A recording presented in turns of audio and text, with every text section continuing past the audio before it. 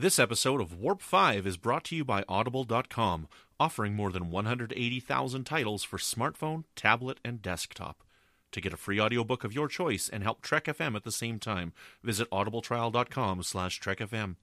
And also by Enterprise in Space, an international program of the non-profit National Space Society.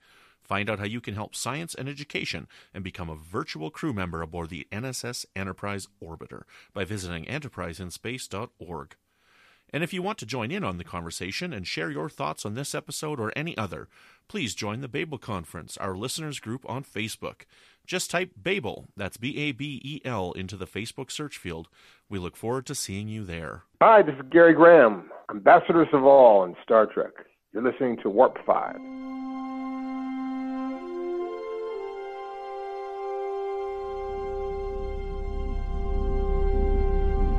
How we doing, Trip? Ready when you are. Prepare for warp. Course laid in, sir. Request permission to get underway.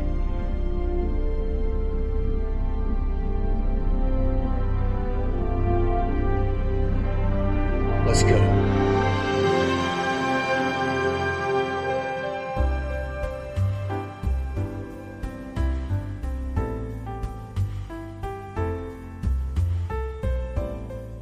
Welcome, Boomers, to another episode of Warp 5, Trek FM's dedicated Enterprise show. I'm your host, Floyd Dorsey, and I'm joined, as always, by the Chief Engineer and Co-Pilot, Brandon Shea Matala. How's it going, Brandon?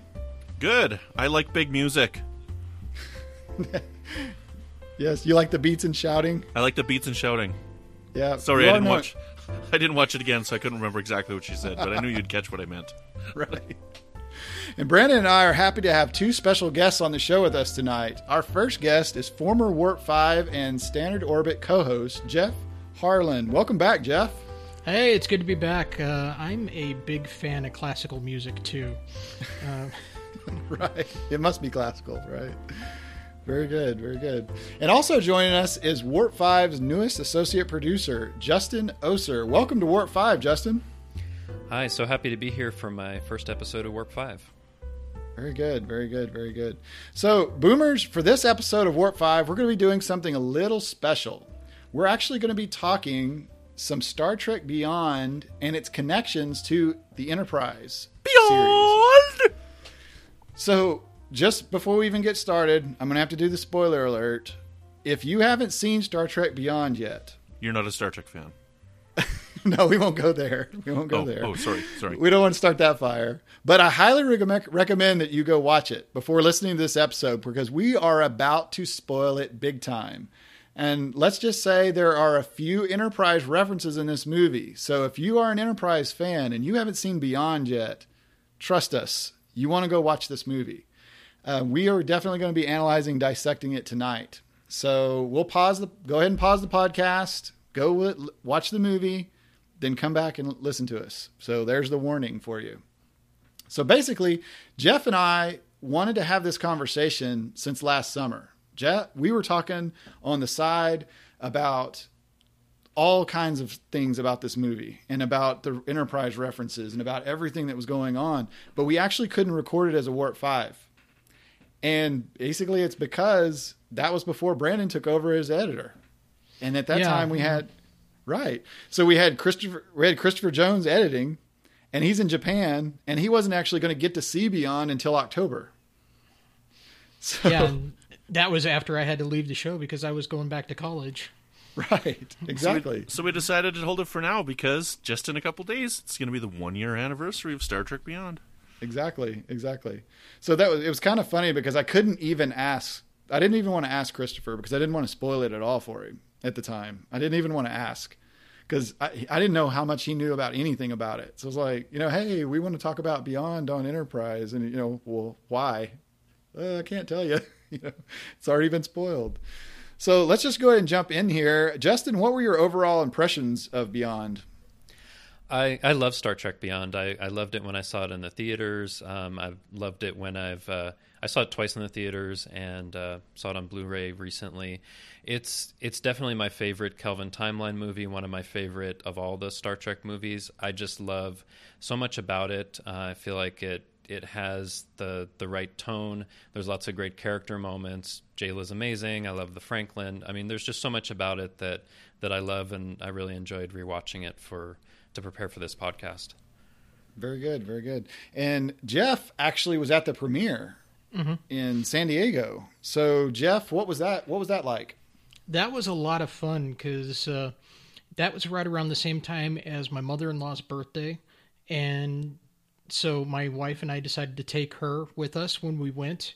And my wife used her, we had a pass for each of us plus one. So my wife took her mom. I took my niece who was visiting from out of state. And she's a music major. She's actually just finished her first year of college. And she was just really into it because they had the live orchestra there playing the music as the movie is going, and she's just enraptured by that part of it. And it was a lot of fun for all of us. And they started off the movie getting us all into the mood for watching this with this huge outdoor IMAX screen, and they're playing an episode of the original series on it as we're walking into the venue. And it was Spock's brain. No, but I'm walking in, and we see all of about like 5 seconds of the opening. And I look at my mother-in-law and say, "That's the Corbomite maneuver." And she's like, "How the heck did you know that?" And I was like, first, Shouty Spock. And there's only 2 episodes with Shouty Spock, and in only one of them is he wearing blue. Yep, definitely. So, well, Brandon... Actually, no, I take that back. He's wearing blue in both of them. It's the one that he has the black collar. Right. Yeah. So, Brandon, what did you think about Star Trek Beyond? I'm not a fan of this movie.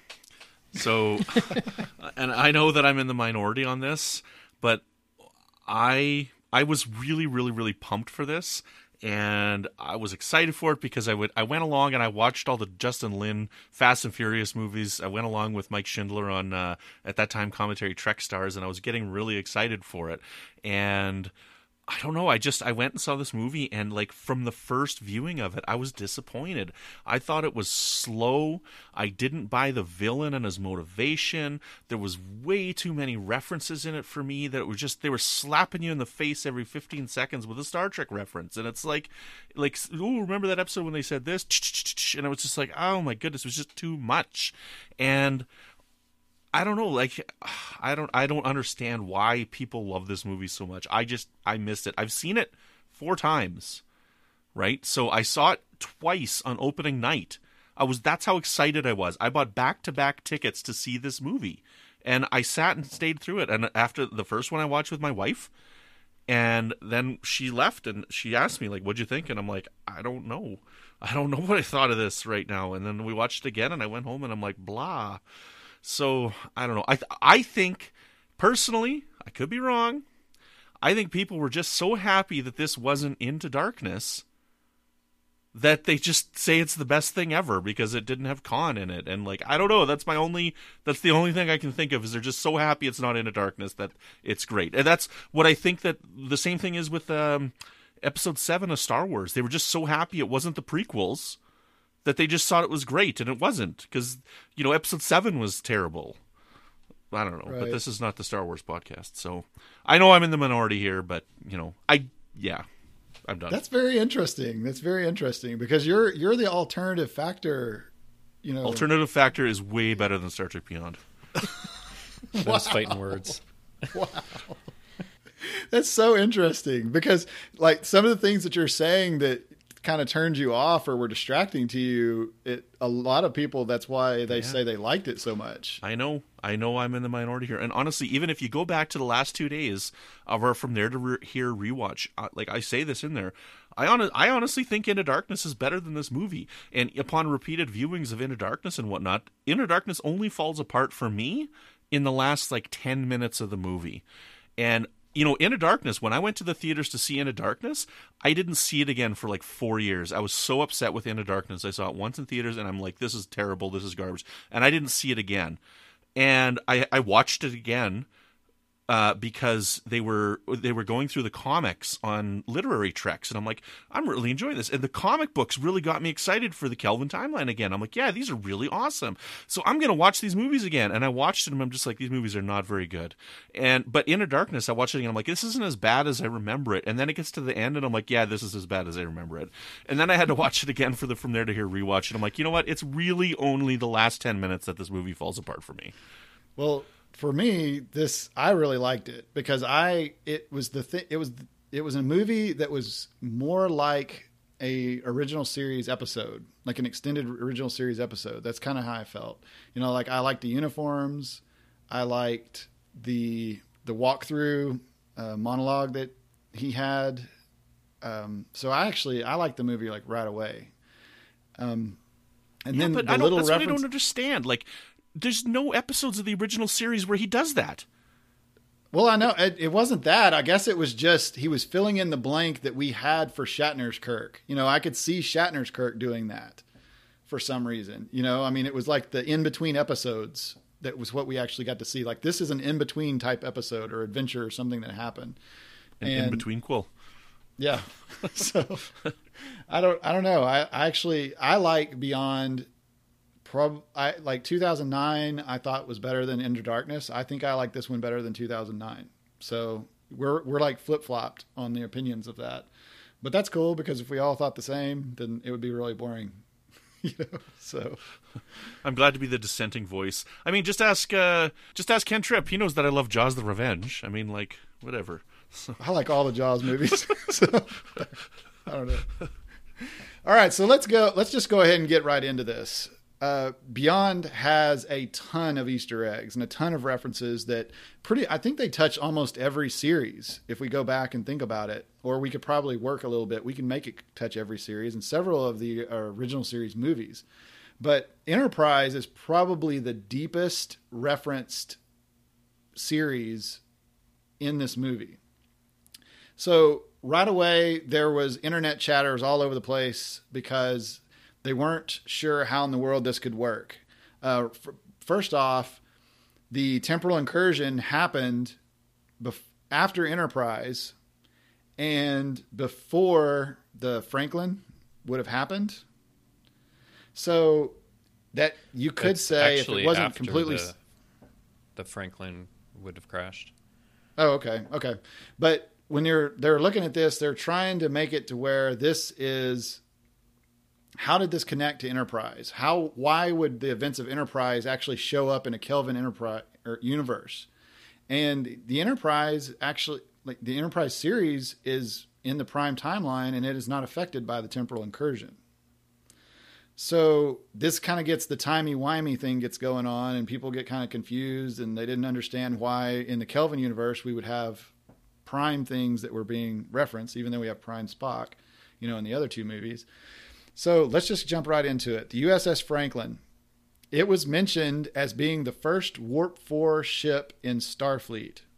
So Jeff, help out some listeners that are not so sure about that. How could the U.S. Franklin be the first Warp 4 ship in Starfleet if we have the NX-01?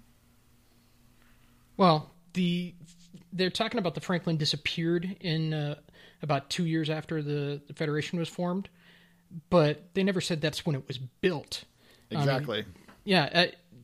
The Enterprise itself showed that they finally got past Warp 2 in Archer's time, and that was in 2140, about 10 years or so before Enterprise started. So you got a 10-year gap there between breaking Warp 2 and breaking Warp 5.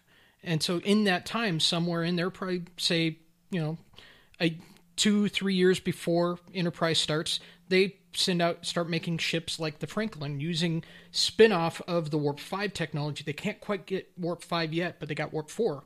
So they'll build some ships that can do that. And then after the Federation's formed, then they start refitting them. They install some transporters that are a little bit of a step up from what they had in the Enterprise. They make some other modifications.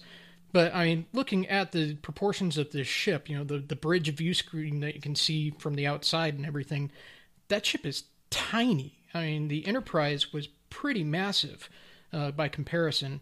I mean, it looks to be about 2 or 3 times bigger than the Franklin.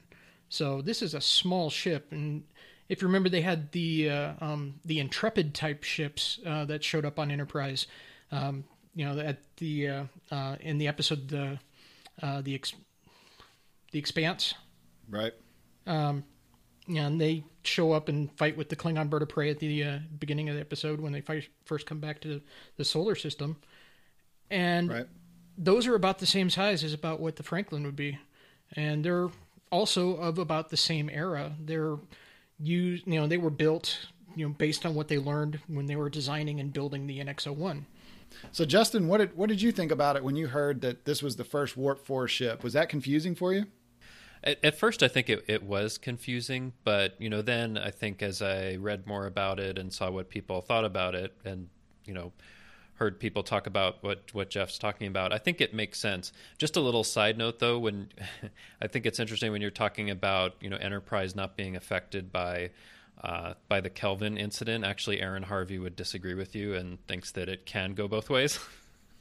Yeah, the all the time travel that would have happened after that never happens anymore because either someone isn't born or events happen differently in their life. That would then somehow have a ripple effect because they don't go back in time, or when they go back in time, things happen differently. Yeah. But regardless, I think that the explanation makes sense about the Warp 4 ship. I mean, I think when I was actually watching the movie, one of the things that I thought about is the registry number is NX326, which it's a nice tribute to Leonard Nimoy because March 26th is his birthday. But that's a fairly high number, and I guess if it's recommissioned after the founding of the Federation, maybe that would make sense. But that sounds like quite a lot of ships, and it isn't clear whether it's in the same class as the NX-01 or it's some different kind of designation. So I don't know if I saw that explained, but that was one of the things when I was seeing the movie that I thought, wow, that seems like a relatively high number. Right. So, Brandon, what did you think when you heard that this was the first Warp 4 ship? I never really had a problem with it being the first Warp 4 ship because, in my head they could have done everything. Like, yeah, we can get planes that go up to, and trains that go up to like whatever Mach 22 or whatever. I don't know my numbers. I'm just whipping something out, right? But it doesn't mean that we build every single one of them that can go that fast. Right. Not every single train can go as fast as that train that goes across China or whatever it is, right? So fine, they build Warp 2 ships and they build a Warp 5 ship. Well, we don't need to get that crazy, so let's build some Warp 4 ships, and this is the first Warp 4 ship. So I never really cared about that. But again, so then basically in a nutshell, this is what Star Trek fans like to do, is they like to come up with explanations for things. But I mean, this is part of the problem with the movie, is that we've got to try and retcon all this stuff in our head after the fact. Like, there's this much stuff in it that we have to retcon, which makes it a weak plot. But retconning is part of what makes Star Trek fun. At least for me. Sure. If they explained it all in the movie, we wouldn't have a show to talk about tonight. If they try to explain it all in the movie, it would be 5 hours. I started reading comic books around the same time as Crisis on Infinite Earths, so retcons don't bug me at all. I loved when Captain Kirk was in charge of the Excelsior between Star Trek 3 and 4. That was awesome. Sure, go write a comic or a novel about it. Those are good comics. So for me, like when they say it's the first Warp 4 ship, I think most people think that this is the first ship that could go Warp 4. And the NX-01 is the first ship that could go Warp 5. So what if the Franklin is a lot older than the NX-01? Like, I actually had a thought of, instead of Archer and Robinson, fighting it out as test pilots, trying to see who's going to be the new captain, they would have actually piloted or been in command of these type of ships before the NX-01 was actually developed, while they were working on the Warp 5, that they would have been getting their command legs under them by actually commanding Warp 3 or Warp 4 ships. Well, that would make sense. Right. But I'm thinking on this, the Franklin, what if the Franklin is like 30 years old? Or 20 years old or something. Well, if it wasn't for First Flight, then yeah, sure. But first flight we see, they couldn't even hit warp 2 until Archer did it in 2140. Right. So that kind of messed me up on that. You know, that so in my thought, I'm trying to think of the Franklin is somewhere between first flight and Broken Bow. I think it has to. That's still 11 years that you can play with. Yeah, but it has to be in that period because of the design. I mean, it's kind of between the NX Alpha and the NX-01, I think. Mm-hmm. Right. So and then also the Franklin's bridge and just everything about it seems a lot more crude than the NX-01. Like the NX-01 seems a lot more polished. It seems like it's more advanced. So in my mind, I always think of the Franklin as being an older ship than the NX-01. So, well, by the time we see the Franklin, it was older than the NX-01. Well, yeah, that's because it was already at least 20 years old by that point. So what threw people off though was the NX-326, which I think that was a reference to Leonard Nimoy's birthday. Yeah, they've said that it was. Yeah. Okay, so that throws a lot of people off because they think, well, if it's NX-326, then that means it's 325 ships more or after the NX-01. But what if it's the Franklin class, of Warp 4 ship, and they just aren't very they're not very creative with their designations, and they call those NX, Franklin class NX ships. I don't know. It could be after the Federation was founded that's when they started using the NX instead of as NX class, as this is an experimental model, and then NCC is for the regular registry, and then all the ships that existed before that got new registry numbers. Right. And so maybe this is 325. Or it could be just that they had a lot of losses in the Romulan War, and then when this was built, that's what they were up to. Okay. Well, I could see that even these would have been fighting against the Romulans, later, and I could see how these could have been there to protect Earth, or they could have been maybe somewhere else, as far as when the Xindi were attacking or trying to attack at the end of season 3. So basically, what Jeff, you actually had a theory about where we could have had like Franklin class, if we call it that, Franklin class type ships. If these were built, we had a few of these already, and Archer had experience being a commander of, say, one of these ships before he got the NX-01. I'm filling in a lot of gaps with that. Jeff, what did you think could have been why they weren't there to protect Earth? Well, what I was thinking was that the Xindi attack, they refit the Enterprise, they send it off as fast as it can go, which is a lot faster than a Warp 4 ship can go. So it gets to the Expanse way ahead of everything else, even if they left before the Enterprise. And then by the time these other slower ships get to the Expanse to reinforce the Enterprise, it's already over. Archer's already met with the Xindi Council, and things are in the last couple of episodes of Season 3. And so they get there, and there's nothing left for them to do. And they're just twiddling their thumbs, saying, well, okay, now what? And maybe Edison was on one of these ships, and he's kind of, gung-ho to go and fight the Xindi that attacked Earth, and then he gets there, and he just can't do anything. And that drives his anger. Very good. So yes, you mentioned Balthazar Edison, Captain Balthazar Edison. He is the poster child for disgruntled employee, apparently here. So I think he would be disgruntled employee of the century. Yeah, right. Disgruntled Of the last for a century. really long time. Yeah. Right. So Justin, how did you feel when you heard that when they revealed that Krall was actually used to be a Mako? What did that make you do? Well, when that was revealed in the movie, I had to process that. I mean, I think so. Like my experiencing Beyond is the first time that I saw it, I was loving everything, but I was like, what is up with this guy Krall? What's his motivation? Why is he doing all of this? And then when they reveal things in the end, that he was a Mako, he was a soldier, and then when the Federation was formed, he became a captain, and that just really wasn't his thing, that he was born a soldier. I think a lot of that fell into place in it, and it made sense for me. I just thought, those are where, of course, some of the other Enterprise references come up. He was a Mako. He fought in the Zindian Romulan Wars.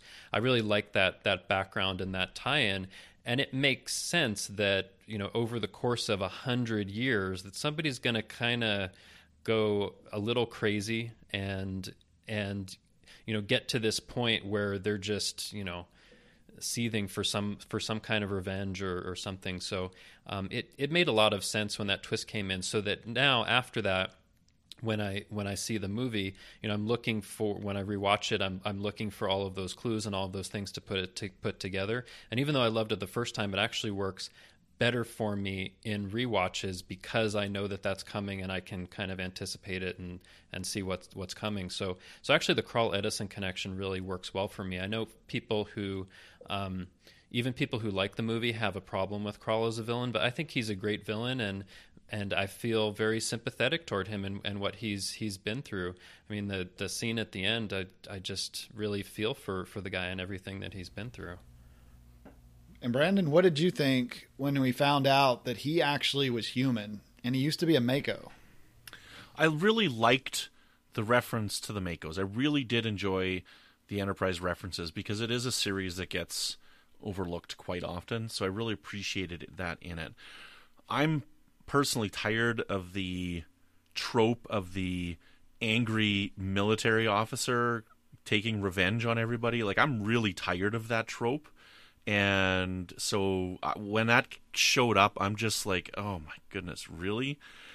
And I don't know, I didn't buy that he's like this soul-sucking vampire because of this disc that he has, and he's prolonging his life because he's sucking all these people's souls, and he looks like whoever's soul he sucks, and I don't know, it didn't work for me. It just didn't work for me at all in this movie, and I don't know. I'm a Debbie Downer. I'm sorry, I'm such a Debbie Downer, but it just didn't work for me. We need to find the things that did work for you. In this movie, there's not much. Honestly, there's really alternative factor that works for me.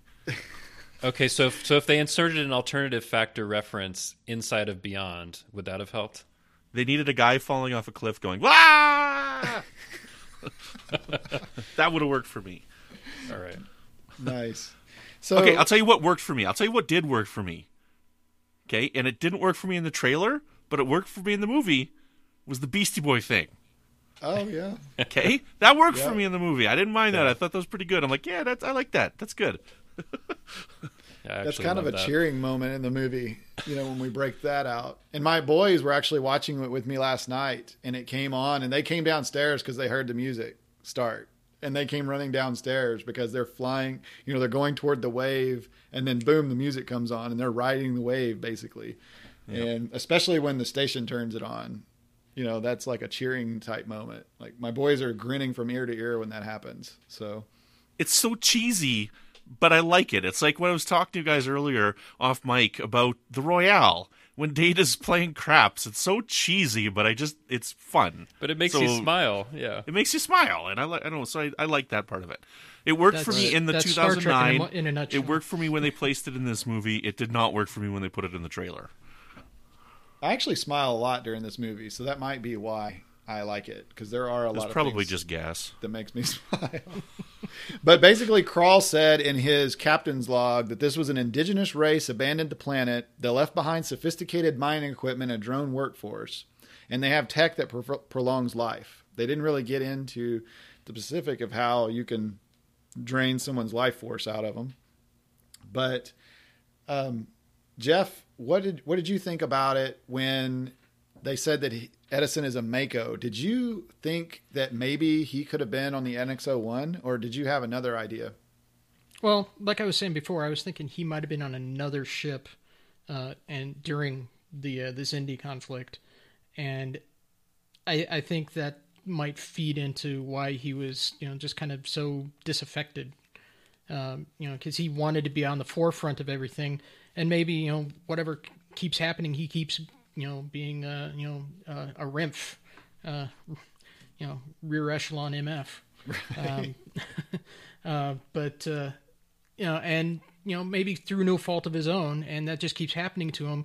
And then it comes time for him to, when the Starfleet is formed for the Federation, and they integrate the Makos into the Starfleet, because like Captain Kirk said, it's a combined service.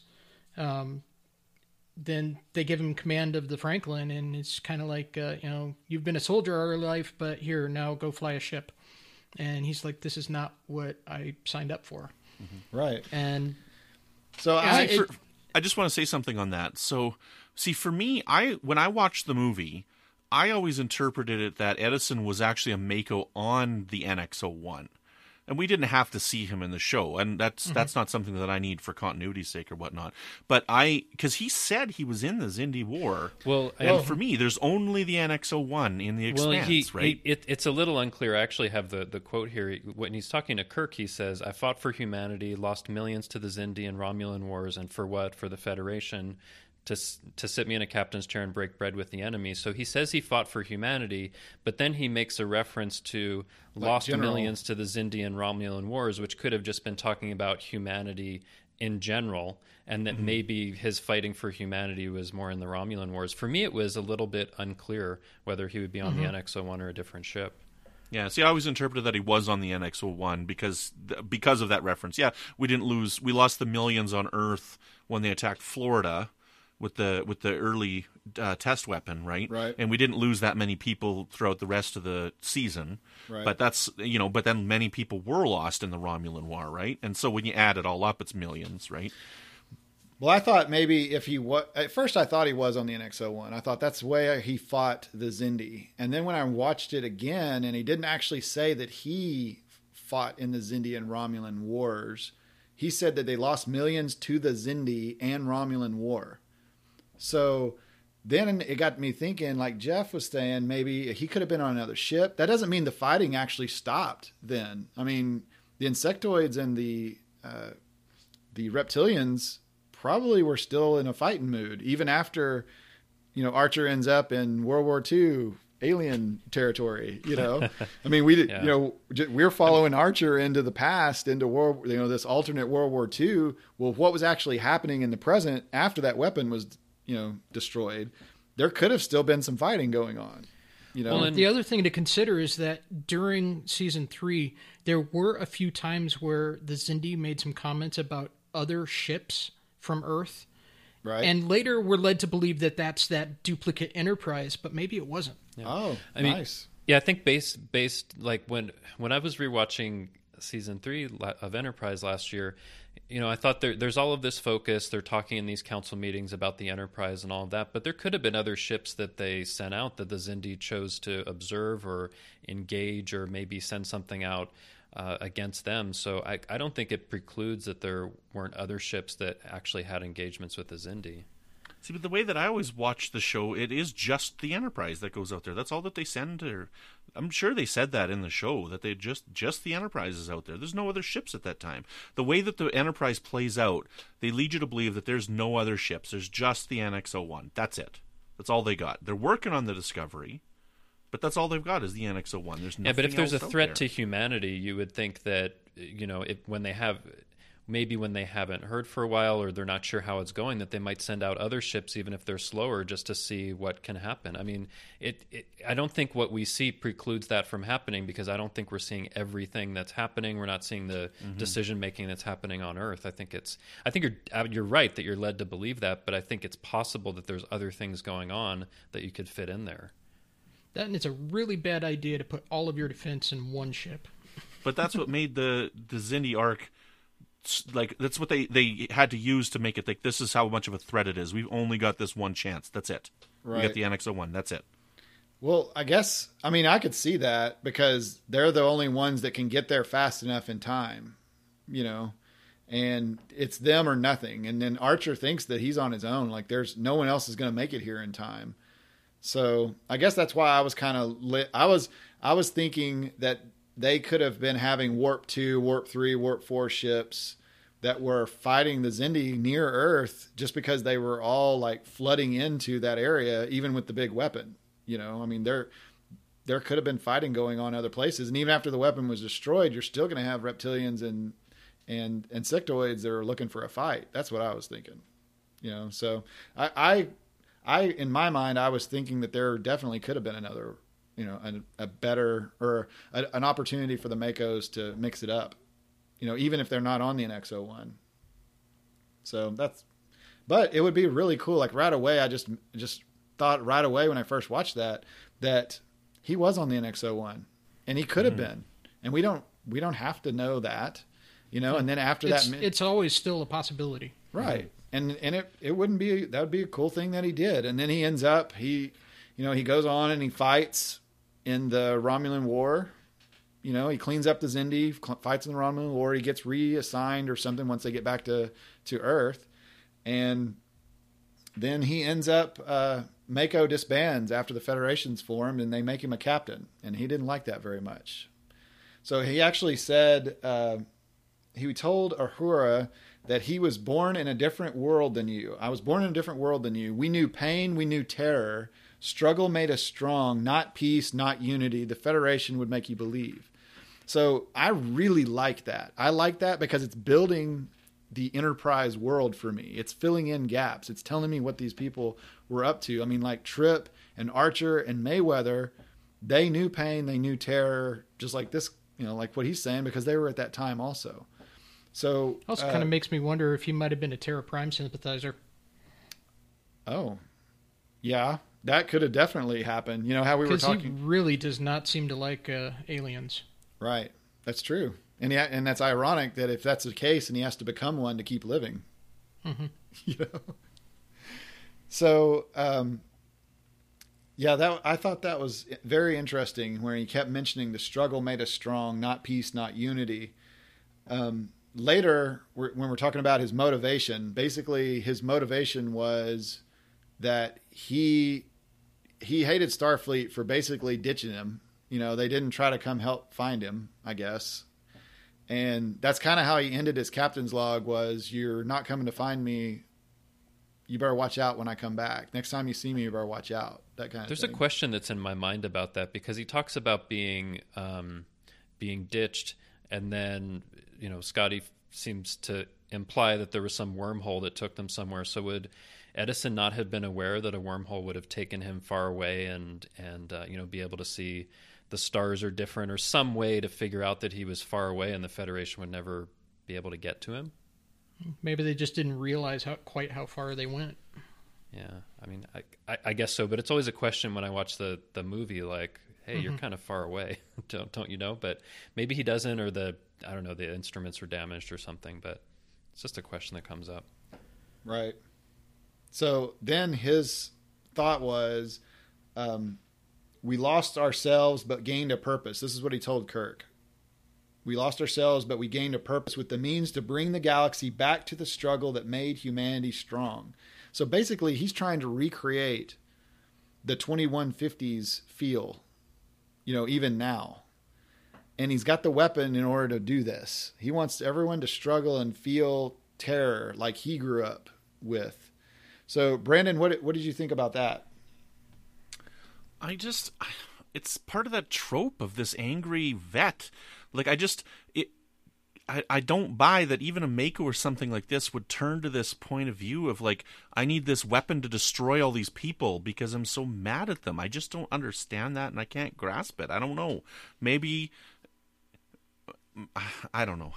I don't buy that he would do that and have this motivation all of a sudden. But think of it if he's not a soldier, if he was a civilian and he feels like he's been abandoned for 100 years. I mean, it might do the same thing to someone if because I think that kind of isolation could just but he had his crew with him still. There was so the interpretation I got is people that survived. Yeah, like there's more of it. There's his crew there too, right? Well, no, we don't know how many survived at first because where did his initial people that he fed off come from? Well, there's so some of his crew, yes, and then there's all these aliens that are living on this planet. Mm-hmm. Right? Yeah. So soul sucking all these people. But I thought they said at one point that only 3 other people survived, something like that. Mm-hmm.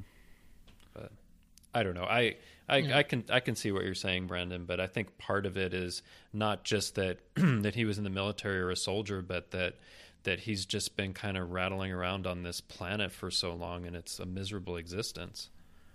Okay, so let me just put this in another context of something that I've seen recently similar to this, okay? Have you guys seen the latest episode of Star Trek Continues? Not yet, no. Oh, okay, well then I can't even... I don't... Floyd, have you seen it? No. Try to explain. Wah, wah, wah. So I can't even... So those who have seen it will understand. Okay, so there's a person in there who's isolated and alone for an extremely long time, and they thought they were abandoned, but, they didn't come back and want to kill everybody. And You mean like Thomas Riker? I mean, he didn't want to kill anybody. He just wanted to sleep with Troy. I thought he wanted to be a terrorist. After the fact, because he got all mad because everybody's like, hey, you're that Will Riker dude. No, I'm not that Will Riker dude. Yeah. Well, but I mean, in the same situation, two different people might have completely different responses. So I think there's just something in Edison's way of thinking about things or who he is that's led to this. But a different person might not have that same reaction. There's also the question of what did that device that was prolonging his life do to his mind? Because clearly it's altering his body. It could be altering his brain chemistry too. True. I didn't think about that. Yeah. It could be making him more aggressive or psychotic or something like that. I didn't think about that. So he actually tells Kirk that I read your ship's logs, Captain James T. Kirk. At least I know what I am, a soldier. So he references also that, what did they do? They put me in a captain's chair and make me break bread with the enemy. And I'm a soldier. I'm not a diplomat, which I thought was kind of maybe an shooting reference to Kirk when he tells, what was it? Can't think of the episode right now, but Kirk actually says, I'm not a diplomat, I'm a soldier. And this is Edison saying that to to Kelvin universe Kirk, I'm not a diplomat, I'm a soldier. So looking at that, the Federation, I get the feeling that he was a soldier through and through. He fought in the wars. He was there. He probably had maybe PTSD on this anyway. And then all of a sudden they disband it and say, we're not a military organization anymore. That's what Scotty actually says. We're a peacekeeping armada and we're not going to be fighting anymore. We're going to make friends. So that he really took it very, very, very hard, I guess you could say. So what do you think about that? Like he's actually saying, I'm a soldier. There's no room for peace in my life. So what do you think about that, Jeff? I think that's a very narrow view of being a soldier. There's a lot more to it than just fighting. True. And that actually could lead to thinking that there must be something else going on. Like I'm glad that you actually mentioned that with the alien text, and now my headcanon can kind of fill some of that in, because it is hard to think that he would be that inhuman, that he couldn't realize that we have peace and that we can make ourselves better. We don't just have to fight to be better what we are. We can just make peace. Well, and if you think about, the video that you see of, that's from 100 years before of him and his crew, he seems like a happy-go-lucky kind of guy that's enjoying himself and doesn't seem to be having a really tough time of it. But yeah, I mean, it could be based on Jeff's theory that maybe this thing for prolonging his life has affected his mind and caused him to narrow on, just the kind of, a certain way of thinking of being a soldier, a certain resentment or a certain aggressiveness or hostility, because it seems like he wasn't actually like that before. Right. Oh, yeah, and seeing him when he turns around, he smiles to the camera, and he's wearing his Starfleet uniform. I wanted to see, when I heard that Idris Elba was going to be on this movie, I wanted to see him in a command gold so bad. As just a human. We end up seeing him at the end, but he's still trying to change. But I wanted to see him like in command of a ship. That was my theory, that I was hoping that he would be like a rival to Kirk. Just as a human, not as an alien that's been transformed or anything like that. But so Brandon, what did you think about that when Edison said peace is not what I was born into? Do you like Jeff's theory on that? Does that help your headcanon for this movie? I do, and like I think like Jeff said it best. That is a very narrow view of a soldier, and I don't know. Maybe I just don't understand it, but I think that's an insulting view of a soldier myself, and it's just so frustrating to have that. And I hate that I'm repeating that word over and over. It's frustration, but you know, I'm liking some of the theories that you guys are coming up with, that maybe it was this alien technology that messed with his mind. I think it's so frustrating that you have to come up with these explanations to try and justify this terrible writing of this character. I don't know, I don't know. Maybe there's a comic book. You know, that the Kelvin universe. They didn't do one. They actually didn't do a Beyond. I was a prequel. Like they did a. What was it called? They had Countdown. That was before Countdown and Countdown to Darkness, right. But they didn't have a Countdown to Beyond. Right. I think that was because they had to go around and rewrite the script practically at the last minute, so they didn't have as much lead time to do a comic book. Okay. So they needed a comic book because they actually had been relying on comic books to fill in details that we had. Yeah, the Countdown to Darkness one filled in so much for Into Darkness, and then the follow up with the Con miniseries filled in so much for that. Yep. And see, they shouldn't have to do that either, because not everybody reads the comic books. You shouldn't have to read 8 comic books to make your movie make sense. You know, like I don't know, like that's. I think they were doing that on purpose. Yeah, but I mean the problem. It's sometimes, also interesting because the comics and the movies tied in so closely together. Like the comment about the mud incident was actually in the Countdown to Darkness comic, and the dead Tribble was from the comic, and so much other stuff. And the other thing I find interesting is that in the comics they've actually established that Yorktown, and by extension Ultimate, it's pretty close to the Delta Quadrant, actually. It's deep in Beta Quadrant. So the Federation hasn't even gotten that far in the Next Generation timeline, or in the Prime timeline. Right. So, I mean, it's a question, Krall, is he still out there?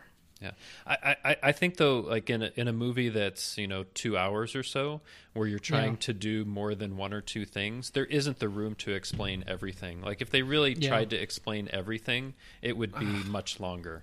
I really think so. I don't buy that, because Star Trek 2, man. When I saw Star Trek 2 the first time, The Wrath of Khan, I hadn't seen Space Seed. I did not walk out of that movie saying, "Who the hell is this Khan guy and what is he doing? Why is he doing this stuff?" I got everything I needed out of that movie.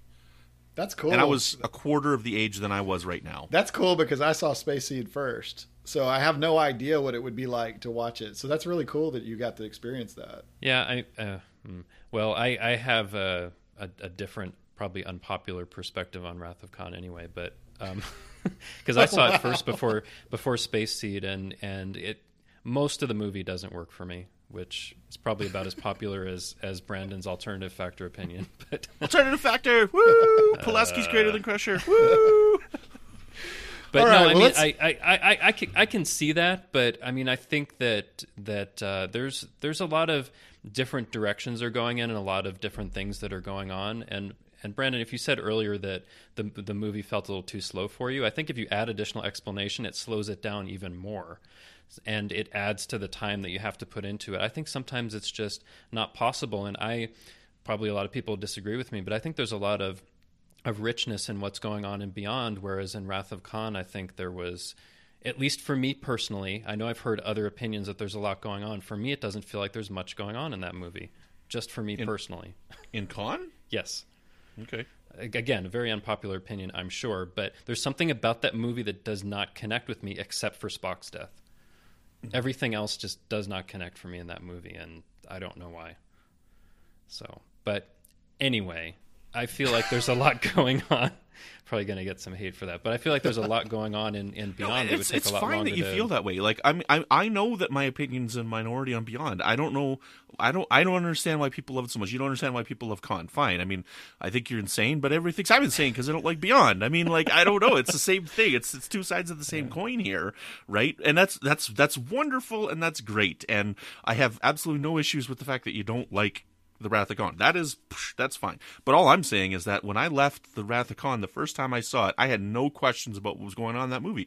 I understood it completely. And when I left this movie for the third time, I'm like, who is this guy? Why is he doing this? I don't buy it at all. Well, you have to read the comic book.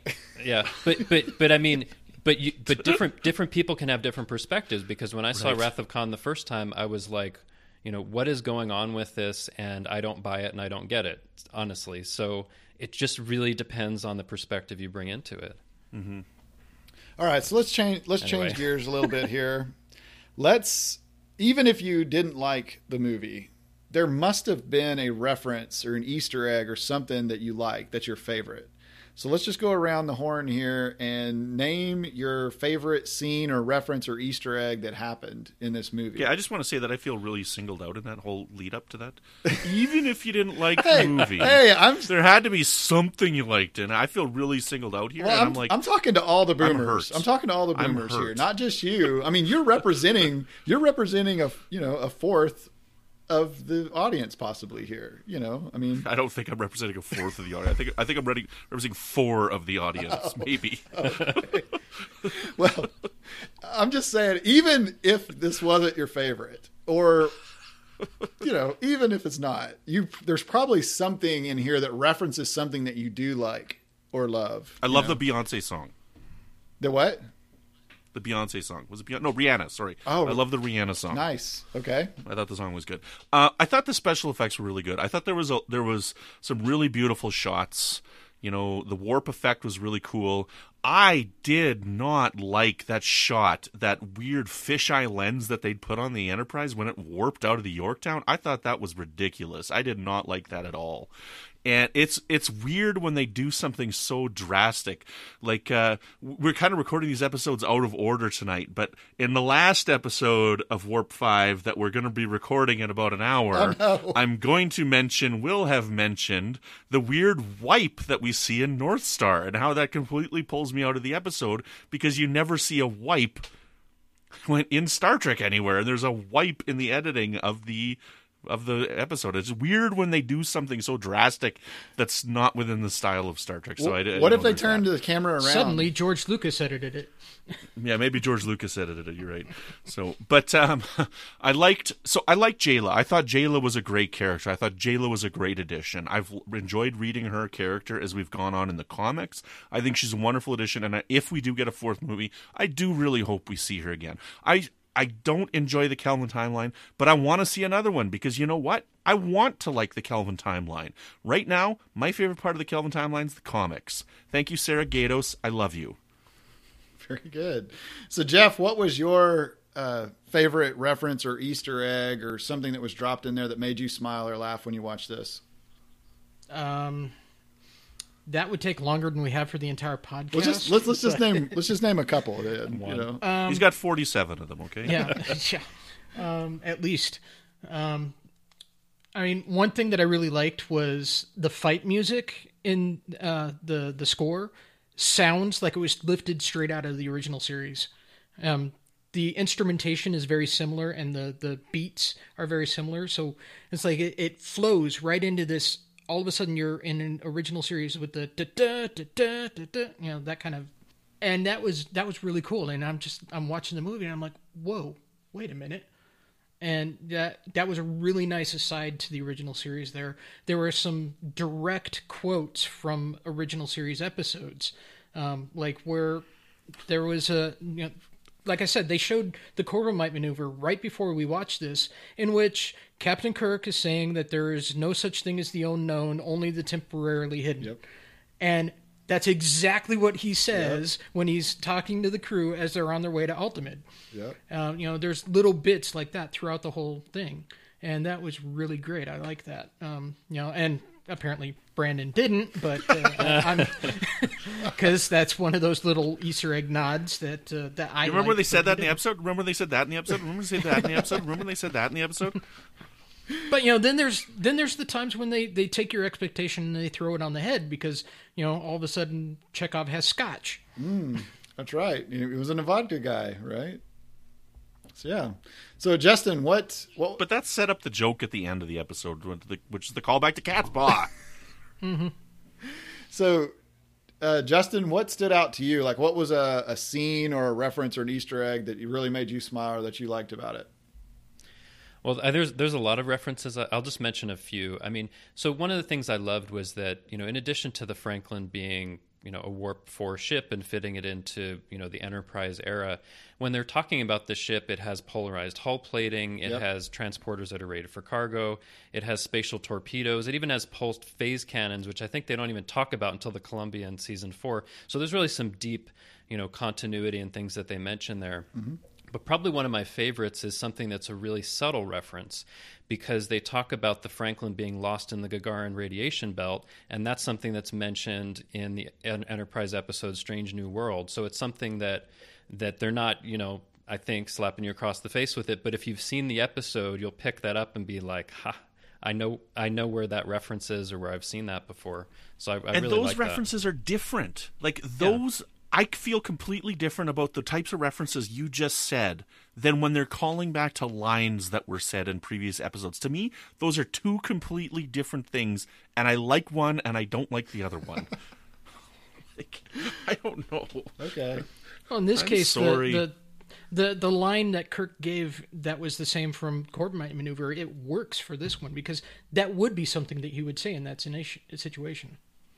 Mm-hmm. And that's the time that Kelvin Universe Kirk says it, because there wasn't a couple of years before it still. Well, I mean, but I'm saying that's when he said it, because they may not mm-hmm. ever meet Baylock.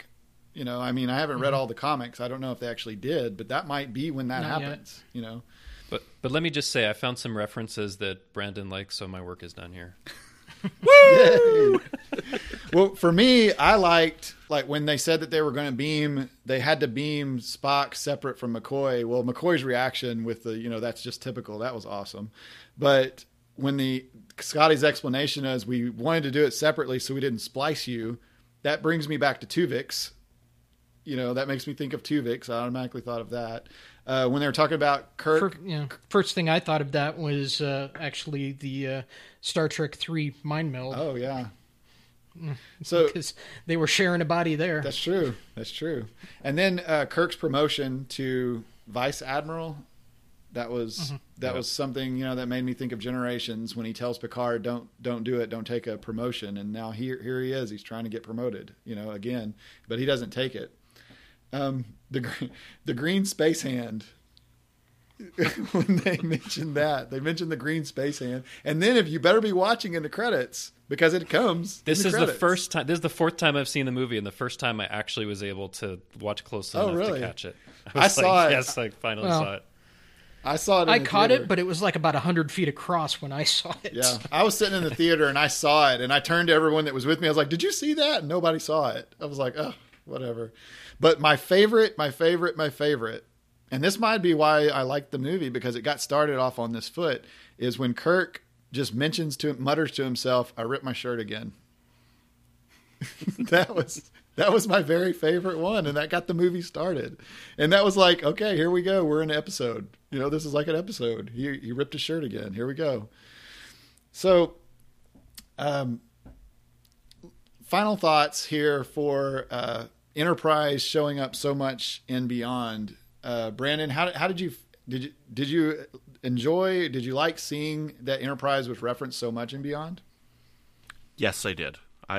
As I said earlier, I love that Enterprise is overlooked frequently. I thought it was wonderful that they brought that continuity in there. I thought it was wonderful that the guy was a Mako, that they made these references, that they referenced the Xindi Wars, because these are events that happened, that they referenced the Romulan Wars.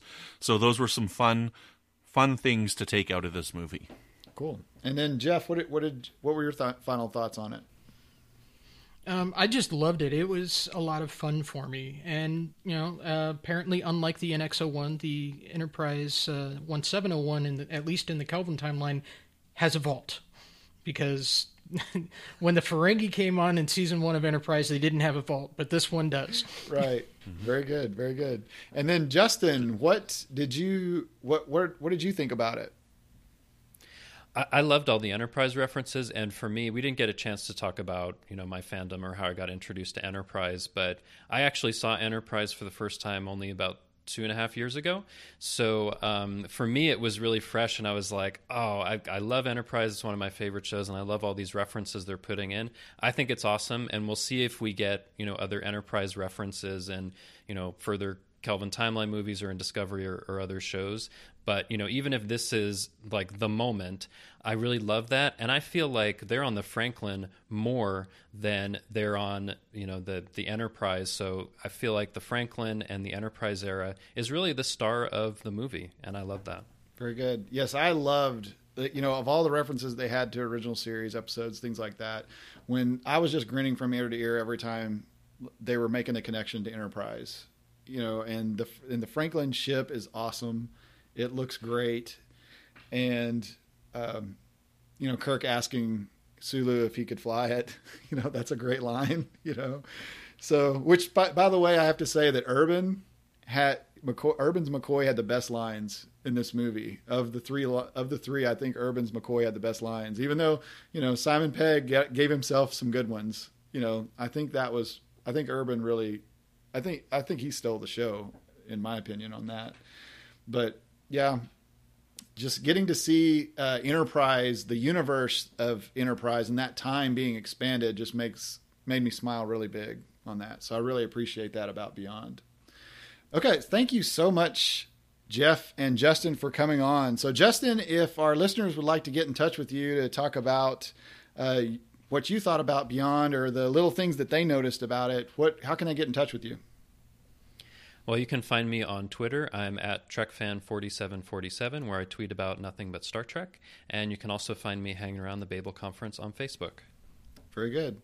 And Jeff, if someone wants to talk to you about your possible theory, any other theories that you have that could help them build their headcanon, how can they get in touch with you?